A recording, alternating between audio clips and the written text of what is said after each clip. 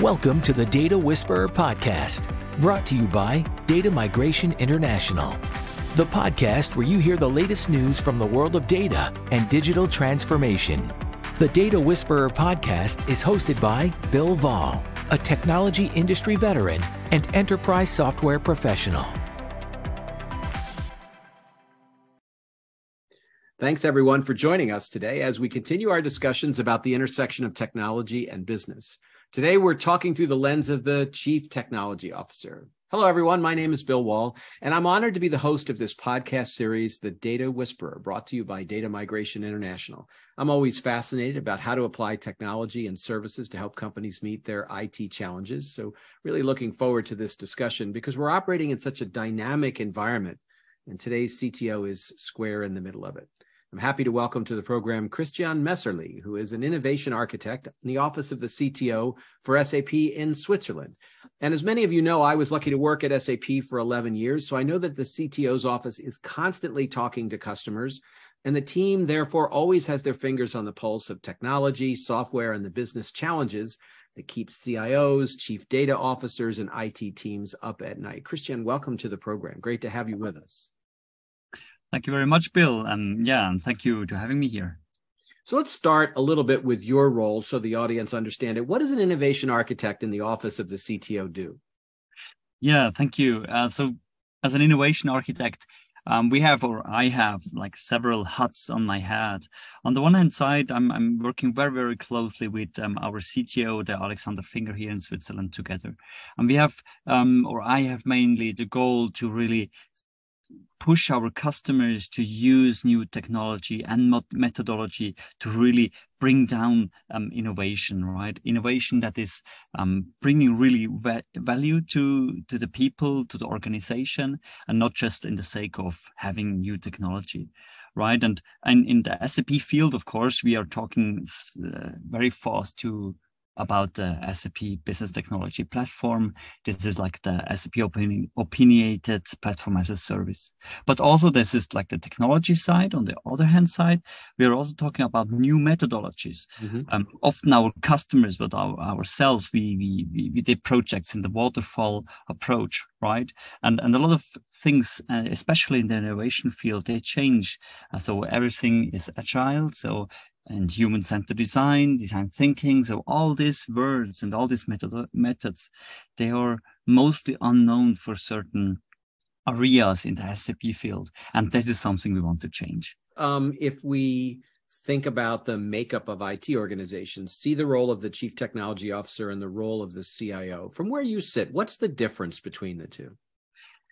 I mean, there's one hand side where it comes a little bit to strategy, right? The strategy more for looking forward, outlooking. This is more the CTO role, where is also the focus more on this external facing parties. And we have then the CIO, which is more looking for the internal environment, internal architecture and optimization and so on of the internal systems. So it's, and I think also the CIO has more the goals of being showing results in a very short time. So I think that's a difference of this both.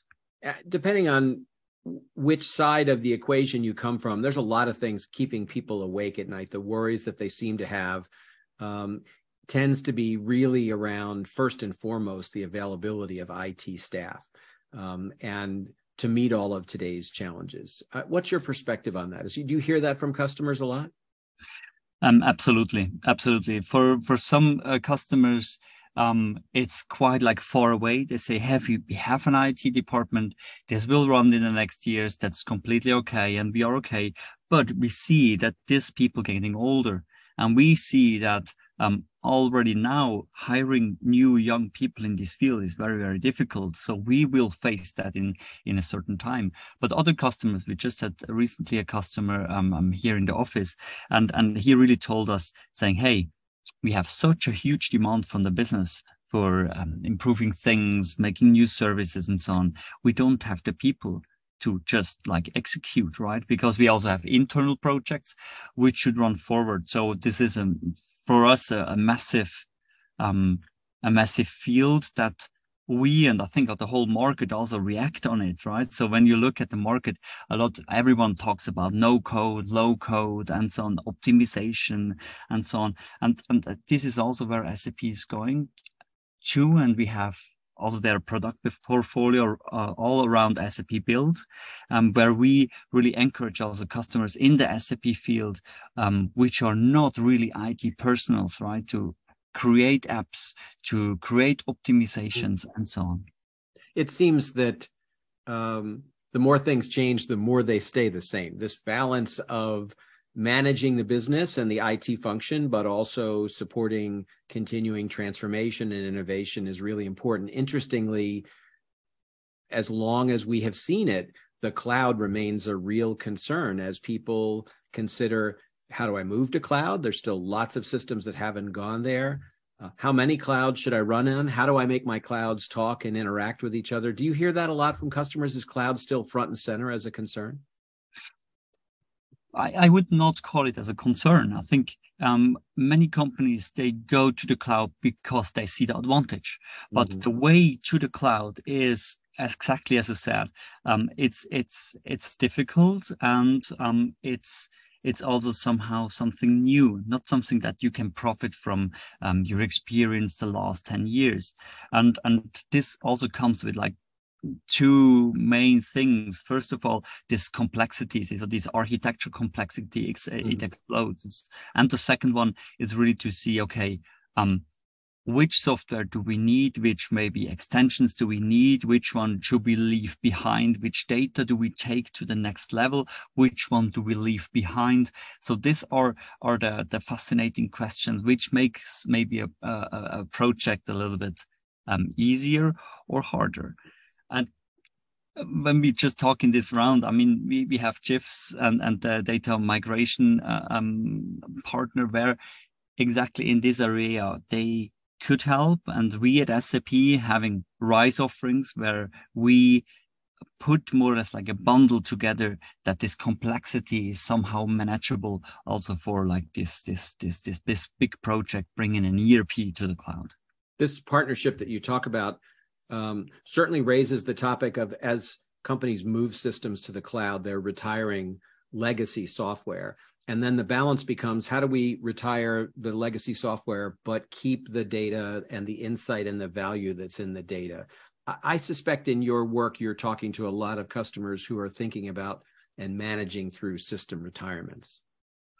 That's exactly the point, all right? Often they ask us and say, hey, we have an old system, we want to do greenfield.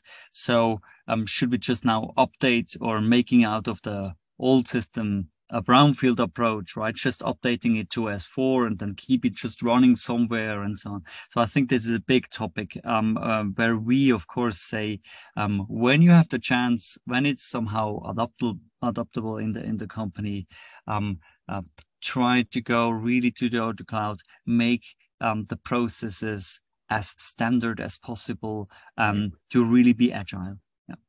So that brings us to the topic of data, which of course is the focus of this podcast. Certainly as people are thinking about system retirements, it's all about maintaining visibility and access to the data. What are some of the considerations in system retirements about data? We've talked on this podcast before about visibility, access, quality, but also security and insight. What are the things you think about as an innovation architect that really you hear from customers are their focus on from a data perspective? Yeah, from a data perspective, every time like how do we get really value out of data, right? And value, that also means you need to have the right quality, you need to have the right volume, and you need to have the right access to the data, right? And now we are exactly as these topics that everyone really looks into it. So how do you access exactly old data? When you are now in the cloud, you have everything there and left many things behind. How do you access this data? Maybe can learn to predict out of this data. This is a big topic. And I think with exactly the solutions from data migration, but also from SAP, you are able to do so. And also in the respect of then having the access to all this data and then combining all this data. Just recently, SAP announced SAP DataSphere, which is more or less the next generation of data warehouse cloud. Right. We are always going to see these kinds of technologies evolving. The systems don't stay static. But as you talk to customers, you have customers that are sort of at the leading edge. They're the first movers. They get things done. You have a lot of people in the middle, and then you always have laggards that are running behind. How do you at SAP balance servicing customers at all different levels? Because some are, 5 years ahead in their industry, and others are contemplating how long can I delay these decisions until, say, the end of maintenance and support. You must see quite a variety of customers in that aspect. There is a big variety, and I think it's really a balance, right? We have customers, they are really adopting to when the first beta program comes out from SAP, they're jumping on it and really go the way with us, and can also somehow steer a little bit how the application will be when it's general available, in which direction it goes. So it has quite an advantage for them. Others, as you said, they wait. But if you wait too long, it's also quite a depth you're building on, because it could be that some other areas from this company and so on, they just don't want to wait, and then you begin to have an architectural zoo. So normally then the business goes maybe with one or the other solution which just fits in the moment's requirements, and the IT and finally also the architecture team has then to deal with it. And this is also what we see quite from this companies, they're just holding back. So I think that's for me a little bit the depth that the company can do. As we start to wrap up our podcast today, it strikes me that we've talked a lot about technology transformation and the move to digital and cloud. A lot of businesses that you talk to are also going through business model transformations. They've always been business to business, but now they're business to consumer. How much does business model shift come into your conversation with CTOs? What are the considerations in that? I think one of the biggest points are exactly as you said, right? The business to customer. So finally, or to consumer. So that's exactly the point, right? It was easier the days before, right? For example, if you have a roof, right, it gets damaged, then you just call the roofer and say, please give me an offer for a new roof. But nowadays you say, maybe I want to have a photovoltaic plant on my roof. So should I call now the roofer? Or should I call the manufacturer of the PV plant? Right. And just in respect of the complexity, you will go and talk to the PV plant manufacturer, and exactly there we are in the B2B2C business. And I think that this is a trend that we see enormous in mostly all in all markets, because everyone. Their products getting more complicated, more specific to the user needs and so on. And this is why this shift comes. Yeah. And it gives plenty for CTOs to think about as they think strategically about how to adapt technology to business shifts. That really is the distinction between the sort of world of the CTO and the world of the CIO, who's got to keep the business running and provide the infrastructure to make sure the data is protected and available. We're always going to see that sort of variance as those two roles coexist, correct? Exactly. That's completely correct. I think this is exactly also as Gartner maybe some days before described as sometimes a little bit mode 1 and mode 2. And we learned that only like the combination of both, right? The stability, but then also the agile, the front runner, they only have to coexist and work together to really bring also new services, new business models, but also really have an optimized business running. Well, the world of IT is always exciting because business and technology are always changing. Christian Messerli from SAP in the CTO office in Switzerland. Thanks for joining us on the program today. Thank you very much, Bill.